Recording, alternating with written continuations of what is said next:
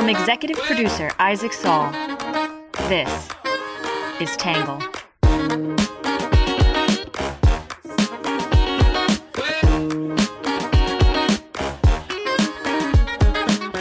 Good morning, good afternoon, and good evening, and welcome to the Tangle Podcast, the place we get views from across the political spectrum, some independent thinking without all that hysterical nonsense you find everywhere else. I'm your host, Isaac Saul, and on today's episode, we're going to be talking about President Biden's visit to Ukraine. He was in Kiev earlier this week in a pretty remarkable and frankly historic visit. We're going to talk about whether it was a good thing or not, some of the opinions and reactions to that visit. Before we jump in, though, as always, we'll start off with our quick hits.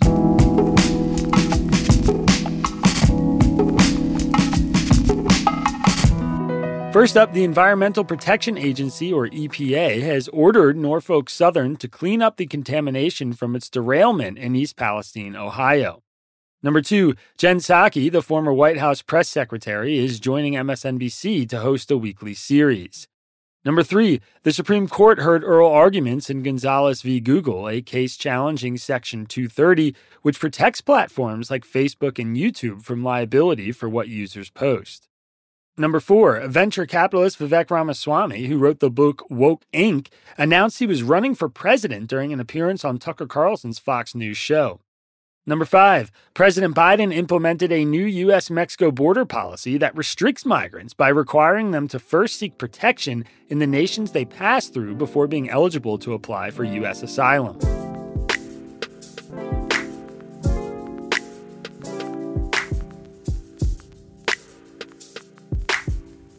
Very significant moment on the world stage. President Biden met with Ukrainian President Volodymyr Zelensky during this unannounced trip. It comes just days before the one-year mark of Russia's brutal invasion of Ukraine. This moment is highly significant. We begin with some breaking news from Ukraine. U.S. President Joe Biden has arrived in the Ukrainian capital, Kiev, on what is his first visit to Ukraine since Russia launched its invasion a year ago this week. President Biden is on the ground in Ukraine for a surprise visit as we approach 1 year since Russia's invasion. The president was expected to leave the U.S. for Poland tonight and deliver an address in Warsaw tomorrow. The administration originally saying there were no plans for Biden to visit Ukraine. On Monday, President Biden made a surprise visit to the capital of Ukraine. It was the first time in the modern era that a president had traveled into a war zone not controlled by American forces. U.S. counterparts in Moscow were given notice about the trip before Biden departed. In order to get him into the country, the president had to travel covertly to Kiev while much of the press thought he was in Washington, D.C., and he spent more than 9 hours taking a train into Ukraine from Poland. He spent about 20 hours out of public view before appearing in Ukraine, where he toured the city of Kiev for about 5 hours. In total, it's estimated that he was on the ground in Ukraine for around 23 hours. Word of his presence in Ukraine leaked before Biden's departure. During the visit, he made stops around the city without any announcements to the public in Ukraine that he was there, spending some of his tour alongside Ukrainian President Volodymyr Zelensky. Because other European and American leaders had made the trip, U.S. officials determined that it would be safe enough for Biden to visit. Biden had visited Ukraine 6 times as vice president, but this trip, which took months of planning, was unlike any before it. In a joint press conference, Biden and Zelensky emphasized the resilience of Ukraine and made the case for continuing to support their efforts against Russia. During the trip, Biden publicly signed off on $500 million of more funding for Ukrainian arms. The package includes artillery ammunition and anti-armor systems and air surveillance radars. We've committed nearly 700 tanks and thousands of armored vehicles, 1,000 artillery systems, more than 2 million rounds of artillery ammunition, more than 50 advanced launch rocket systems, anti-ship and air defense systems, all to defend Ukraine, Biden said. And that doesn't count the other $500 million we're announcing with you today and tomorrow. That's going to be coming your way, and that's just the United States in this piece. The United States has now pledged $29.8 billion to Ukraine during the war. Biden did not mention fighter jets, which Ukraine has requested from U.S. and European allies. 1 year later, Kiev stands and Ukraine stands. Democracy stands, Biden said. Today, we're going to take a look at some opinions from the right and the left about Biden's visit and then my take.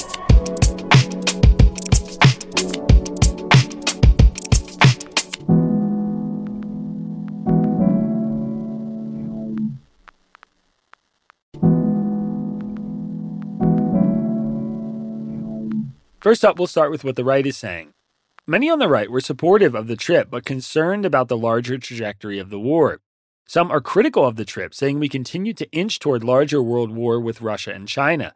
Others say Biden is successfully removing Putin's hope that the United States may be wavering in its support.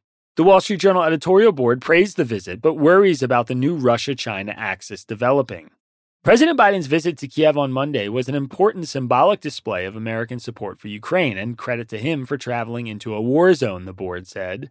But the bigger Ukraine news in recent days may be the public alarms coming from U.S. officials that China could soon provide Russia with military aid.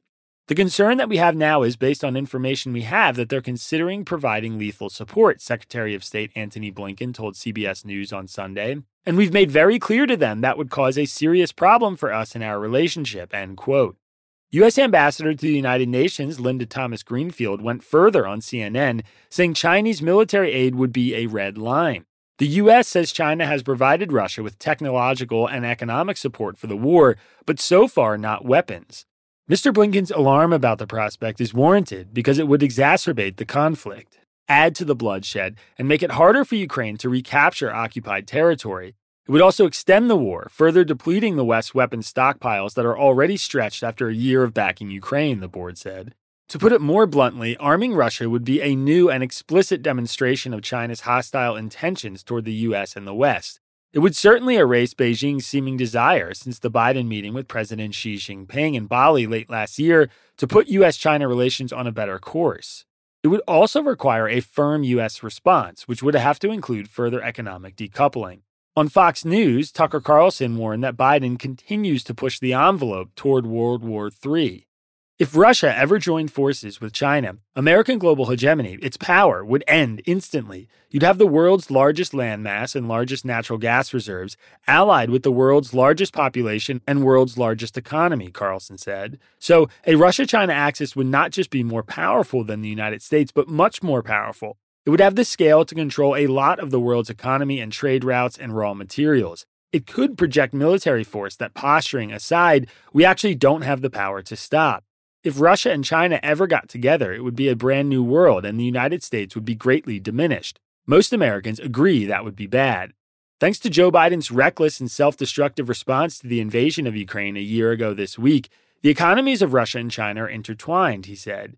The thing about economic ties, however, is that they lead inexorably to military ties. So it shouldn't surprise you that China is actively helping Russia in the war against NATO, which we are leading. In other words, the country with more ships than any navy in the world has united with a country that has more nuclear-armed ICBMs than any country in the world to fight us through proxy in Ukraine. Our leaders understand that their push for total war with Putin, which is unnecessary, could lead to the destruction of the West. They know that, but they're doing it anyway. In The Atlantic, Elliot Cohen said Biden just destroyed Putin's last hope. While the president clearly intended to bolster the confidence of Ukraine and the commitment of ambivalent Europeans and neo-isolationist Americans, his real audiences lay elsewhere, as his remarks about Western strength indicated, Cohen wrote. Russia has cycled through a series of theories of victory in Ukraine, that Kiev's leaders would flee, that Ukraine's population would not fight, that its army would be crumpled up by a sudden blitz or by grinding assaults. It has been reduced to one last hope, that Vladimir Putin's will is stronger than Joe Biden's. And Biden just said, by deed as well as word, oh, no, it's not. This is a gut punch to Russia's leader. The Russians received word of the trip, we are informed, and presumably the threat stated or implied that they would get a violent and overwhelming response if they attempted to interfere with it. For a leader obsessed with strength like Putin, that is a blow, Cohen said. His own people will quietly or openly ask, why could we not prevent this? And the answer, unstated, will have to be because we were afraid. The visual contrast between an American president with his signature aviator sunglasses walking in sunny downtown Kiev with the pugnacious and eloquent president of Ukraine and a Russian president who has yet to visit the war zone is also striking. No belligerent words from the Kremlin will change those visual images, which will be seen in Russia as well as around the world.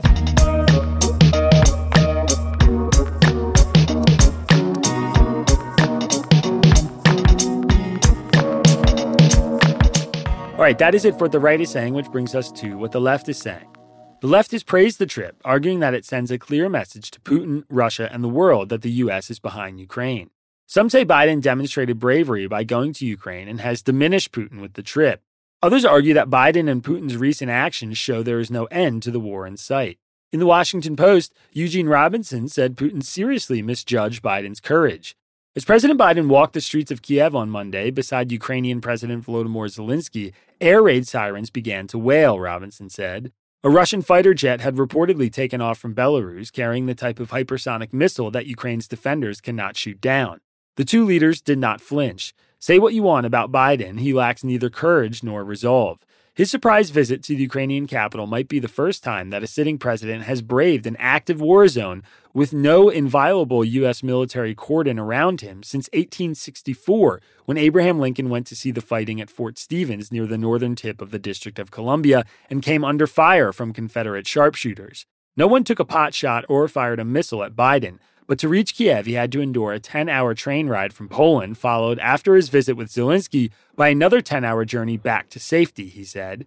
The president spent a full day exposed to potential Russian fire. What many people fail to understand about Biden, the oldest president in our history, is the extent to which he is guided by a sense of mission. He came out of retirement and ran for the White House only because he believed he had the unique ability and thus the obligation to save the nation from another 4 years of Donald Trump. And he has faced Russia's invasion of Ukraine with the same burden of duty imposed by history. In CNN, Frida Gaitis said in a war of unending surprises, Biden had another trick up his sleeve. The risky trip on Monday to an active war zone was not just a powerful symbol of American support. It was a shot in the arm to a population that has endured Russia's devastating attacks on civilian apartment blocks, hospitals, schools, and the power stations that provide heat and electricity. It's just something unbelievable that at a time like this, the President of the United States is coming to Kiev, Andrei Kitov, a 48-year-old Ukrainian service member, told CNN. Biden's visit to Ukraine a year into the biggest war in Europe since World War II underscores just how badly Russian President Vladimir Putin miscalculated. Putin didn't just misjudge Ukraine's determination to resist and its revulsion with his claims that Ukraine is not a real country, she added. He may have just bought into the Kremlin's own malicious propaganda about the feebleness of America's leadership, echoed and amplified by Biden's political foes. Who could have imagined in 2022, when Ukraine's situation looked so hopeless that the United States offered to evacuate Zelensky and he famously refused, that a year later the Ukrainian people would have put up such a strong resistance and the West would have given so much support for their efforts? In Vox, Jonathan Geyer said Biden and Putin's recent actions show the end of the war is a long way off. Speaking to a crowd of thousands in Warsaw, Poland on Tuesday, Biden framed the war as a battle between democracy and autocracy, as he has consistently done for the last year, Geyer said. Hours earlier in Moscow, Russian President Vladimir Putin delivered his own address. He justified Russia's invasion of Ukraine with some revisionist history, emphasized the massive quantity of weapons the West has provided Ukraine, and announced the withdrawal from an important arms control agreement with the United States. It's a chilling indication that the stakes of this war are not just Ukraine's future, but the world's future. The threat of a nuclear conflict always lingers in the background. In private, people reportedly expressed worry about the trajectory of the conflict. Worries about a prolonged war abounded, Richard Fontaine of the Center of a New American Security think tank wrote. Western support cannot remain at current levels indefinitely. Political support may ebb, stockpiles are dwindling, and populations could grow less generous over time. In a long war of attrition, Moscow might have the upper hand, he added. It reflects a discussion that needs to be had but isn't happening, Geyer said. On Tuesday, though, you wouldn't have known either Russia or the West is thinking about an end to a conflict anytime soon. As researcher Jade McGlynn put it, the gulf in how this war is seen by both sides makes peace almost impossible.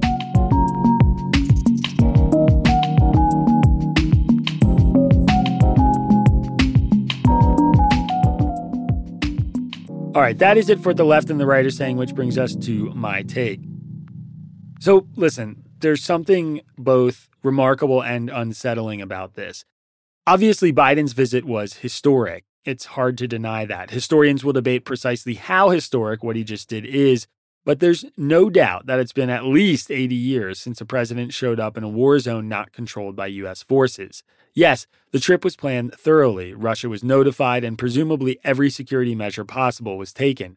But he still spent close to 20 hours on a train in a war zone, and another 5 walking around a city that has been under constant threat of air raids for a year.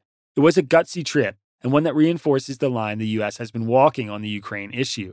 It was also embarrassing for Russia. Russian journalist Sergei Martin called it a demonstrative humiliation of Russia, and influential bloggers across Russia bemoaned the fact that Biden simply walked into Kiev without any fear of being attacked or killed. Some sarcastically pointed out the fact that the U.S. president visited Kiev before the Russian president did, despite the fact Putin claims to control the city and said he'd take it over in a matter of weeks.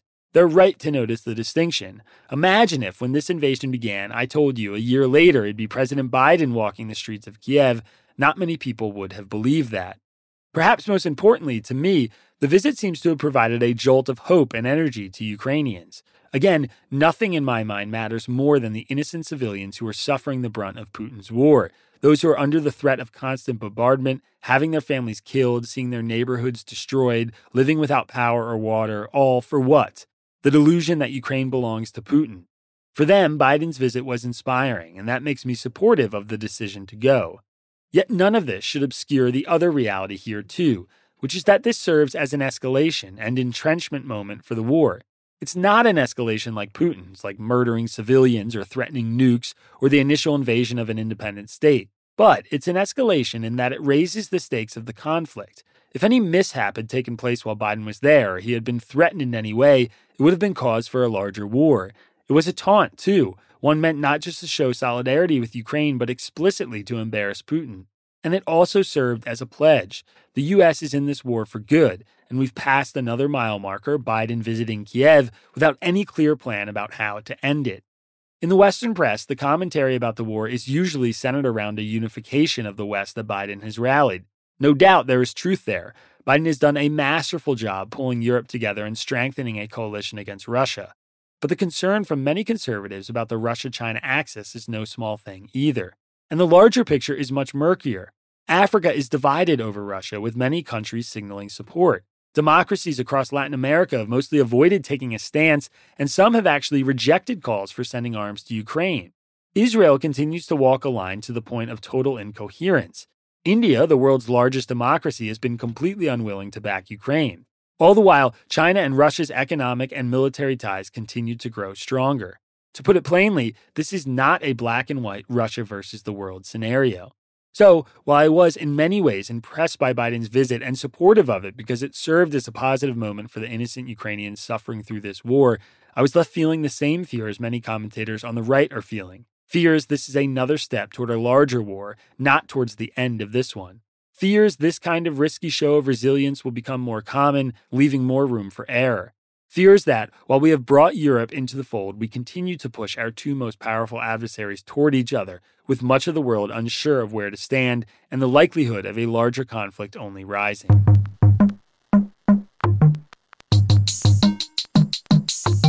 All right, that is it for my take, which brings us to your questions answered. This one is from Amy in Illinois. Amy said, I love reading your summaries of stories and relevant issues in the news, as well as the left, right, and my take sections. Summarizing vast amounts of information on a daily basis must be a lot of work. Do you ever use artificial intelligence to help? If so, how do you use it? Okay, so I have never used AI for any of my work. My team and I have actually been chipping away at a piece on AI and some of the new developments like ChatGPT and how they may impact the future of media and politics. But for now, this is still a 100% human enterprise. Maybe that'll have to be our slogan in 10 years. The reason here is pretty simple. I don't think AI makes Tangle better. Choosing summaries of the right and the left is not just about collecting opinions, which any artificial intelligence could do. It's about collecting opinions that speak to each other, that broadly span the left-right spectrum, and that would be engaging to my audience. Obviously, I don't think an AI service could write my take, though it would be a fun experiment to input everything I've ever written into a system and see what it spits out. But no, for now, we have a team of editors, some interns doing research, long days of work, and a fully operational system without any artificial intelligence.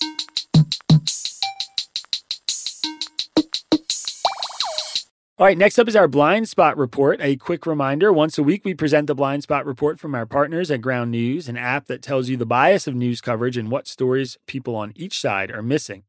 This week, the left missed a story about San Francisco considering an end to its sanctuary city rules. The right missed a story about how changes to a U.S. school meal program help reduce obesity among America's children.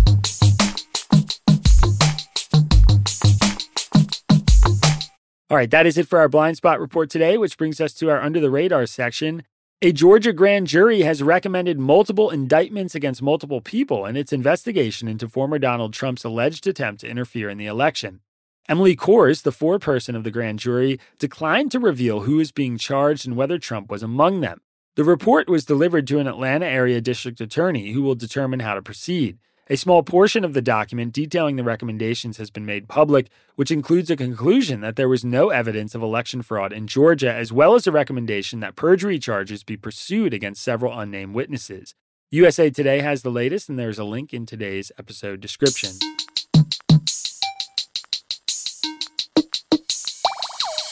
All right, next up is our numbers section. The estimated number of civilians who have died in Ukraine since the war began is 30,000 to 40,000. The estimated number of Russian soldiers who have been killed or wounded since the war began is 180,000, according to Norway's defense chief. The estimated number of Ukrainian soldiers who have been killed or wounded since the war began is 100,000, according to Norway's defense chief. The length in miles of the current active front in the war is 900. The estimated cost of rebuilding Ukraine's infrastructure after the war is $138 billion. All right, and last but not least, our Have a Nice Day story. A daughter's viral TikTok video has sent her father's novel to the top of Amazon's bestsellers list. Marguerite Richards was visiting her dad when she found out his novel, Stone Maidens, published in 2012, still wasn't making any money. It was ranked 1,452nd on the mystery, thriller, and suspense list for Amazon. She decided to help her dad, Lloyd Richards, and asked if she could make a quick video of him. Then she recorded a 16-second video of him working in the attic and posted it to TikTok, a site her dad knew nothing about, with a message that she hoped to get him some sales. The video went viral, and a few days later, Richards' novel was atop the bestsellers list. The Washington Post has the remarkable story, and there's a link to it in today's episode description. All right, everybody, that is it for today's podcast. As always, if you want to support our work, please go to readtangle.com and become a member, or just share this podcast with friends and punch that 5-star rating wherever you rate podcasts. We'll be right back here tomorrow, same time. Have a good one. Peace. Our podcast is written by me, Isaac Saul, and edited by Zosha Warpea. Our script is edited by Sean Brady, Ari Weitzman, and Bailey Saul. Shout out to our interns, Audrey Moorhead and Watkins Kelly, and our social media manager, Magdalena Bukova, who created our podcast logo. Music for the podcast was produced by Diet75. For more from Tangle, check out our website at www.readtangle.com.